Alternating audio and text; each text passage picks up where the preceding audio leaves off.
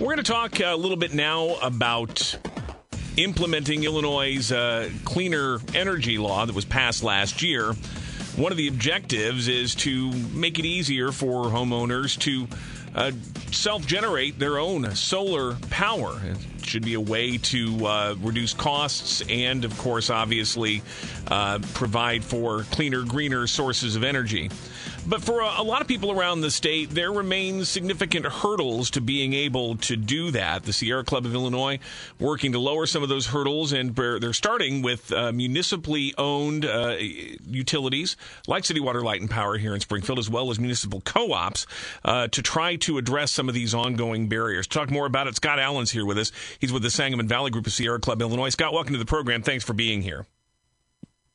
Yes, thank you very much for having me, Jim. Glad to be here. Well, again, the Climate and Equitable Jobs Act, CEJA, that was passed last year in the General Assembly, does try to focus on things like letting homeowners do more to generate solar power here. But this isn't as easy as it sounds. So talk us through a little bit about some of the hurdles, particularly for people such as customers of City Water, Light, and Power, customers of municipally owned utilities around the state.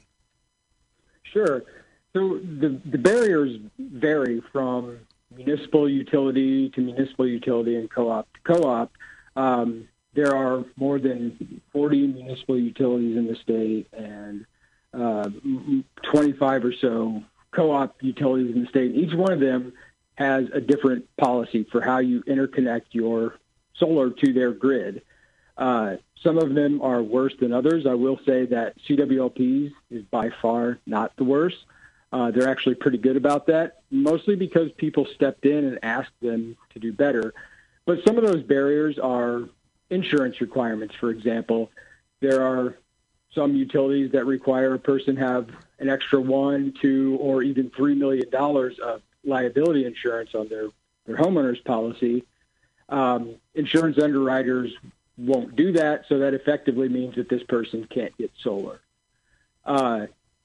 Some of those other barriers are a monthly fee just for having solar. You can interconnect to our grid. You pay us this much in a fee, but we're also going to charge you $25 a month just to have that solar.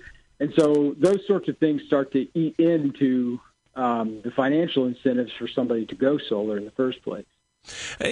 For people who are not familiar with this, when you talk about the financial incentives, in an ideal situation, how would this work? If I were to install solar power equipment at my home, connecting to the CWLP grid, what are the financial back and forth with that? If this were set up the way you would see it as an ideal situation?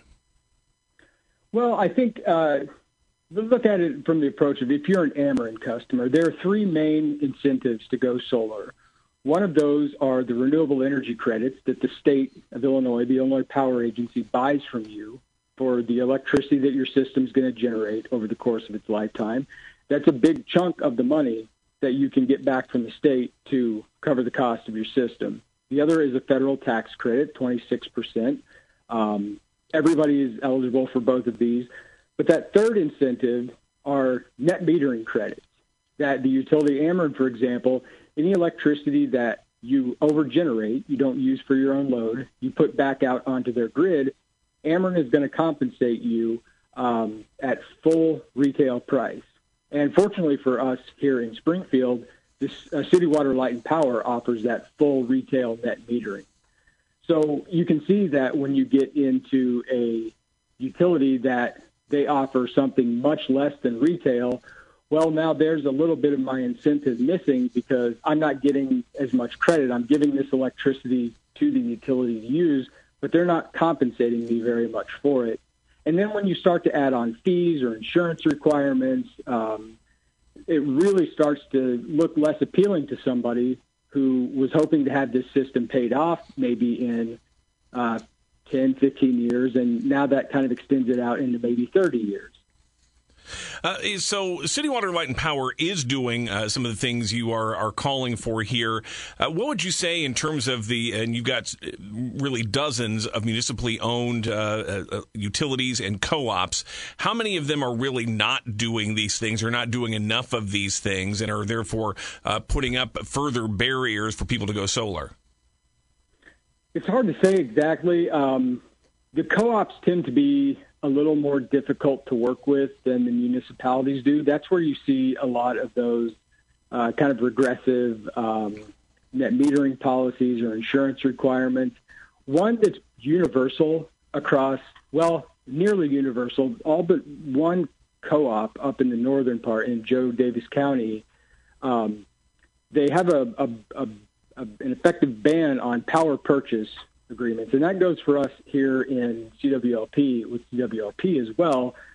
And that makes it impossible to take advantage of, CEJA, and before that, the Future Energy Jobs Act created community solar and solar for all, which is a way for, say, low-income people to access the benefits of solar, to get credits on their bill, even without owning solar.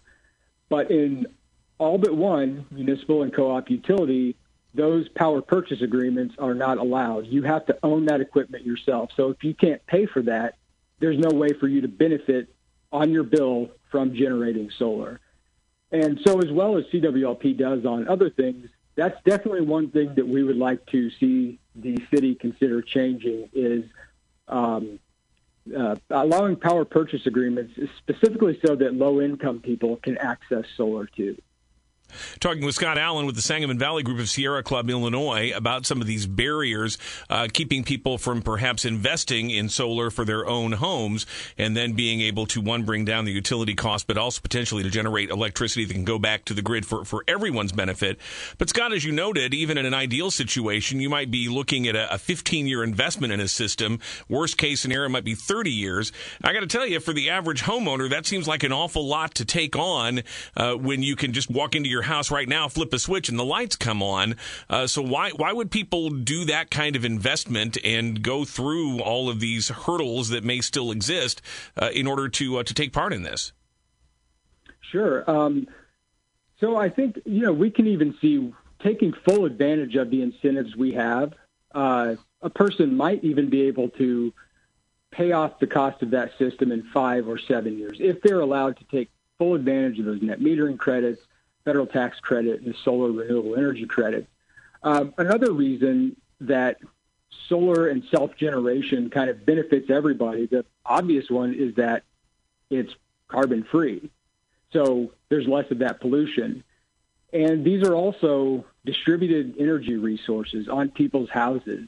And as we switch to, and that's what CEJA says, is that Illinois is on a path to 100% renewable energy, we really need more of that distributed generation for grid reliability, and to be less dependent on the merchant generators out there who are incentivized to kind of keep building fossil fuel generation, to take some of that back for ourselves and generate some of our own electricity. So there are really several social and infrastructural benefits to self-generation. Do we have the capacity, the infrastructure, again, with limited numbers of people as of yet taking part in this, to get to that objective of 100% renewable energy? How many more households have to be willing to say, yeah, I'll take this on, I'll take on the additional financial burden, the challenges of maintaining a system like that, in order for that to be a viable goal? So the households are important to this, just to be able to have that immediate impact on a person's utility bill. But in the overall picture of generation to power the state, that household generation is a smaller piece of that pie. We're really looking at utility scale solar projects, or those large distributed generation projects of 2 megawatts up to 100 megawatts even in those utility scale projects. So we can get there pretty easily. It does take a lot of investment in the grid, and that's another issue we see with the municipal and co-op utilities, whereas Ameren is guided by the Illinois Commerce Commission to, you have to make investments in your grid here and here. You have to spend so much money on transmission upgrades and on substation upgrades.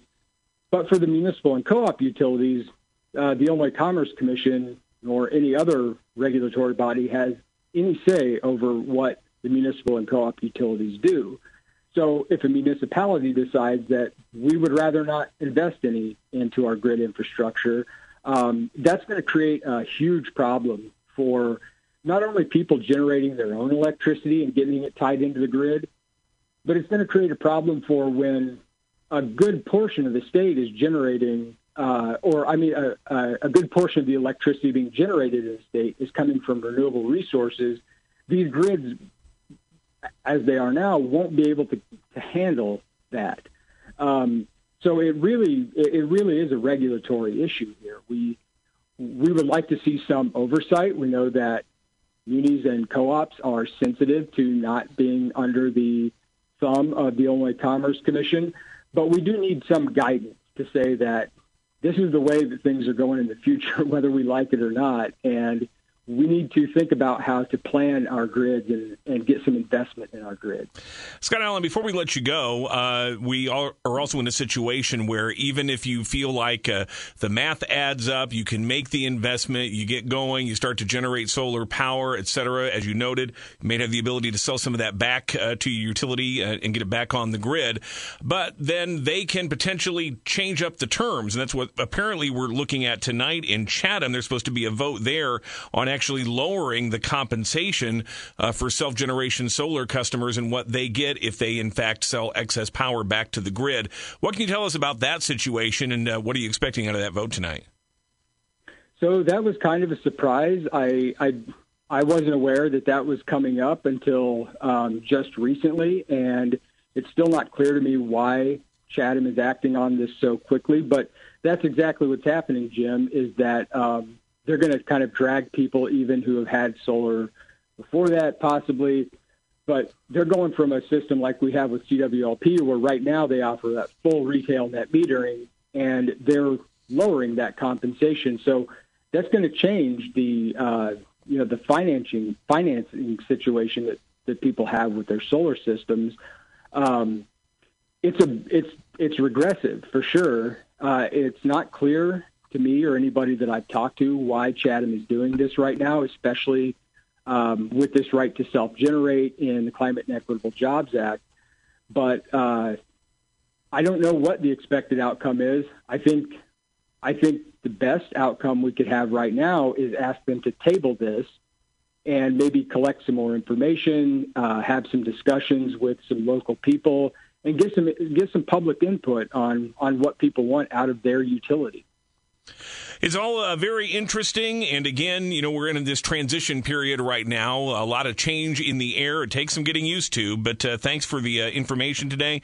And Scott, if people do want to learn more about self-generation of solar power, what it takes to get involved, how they cope with some of these potential hurdles that may be out there, what's a good resource available for them?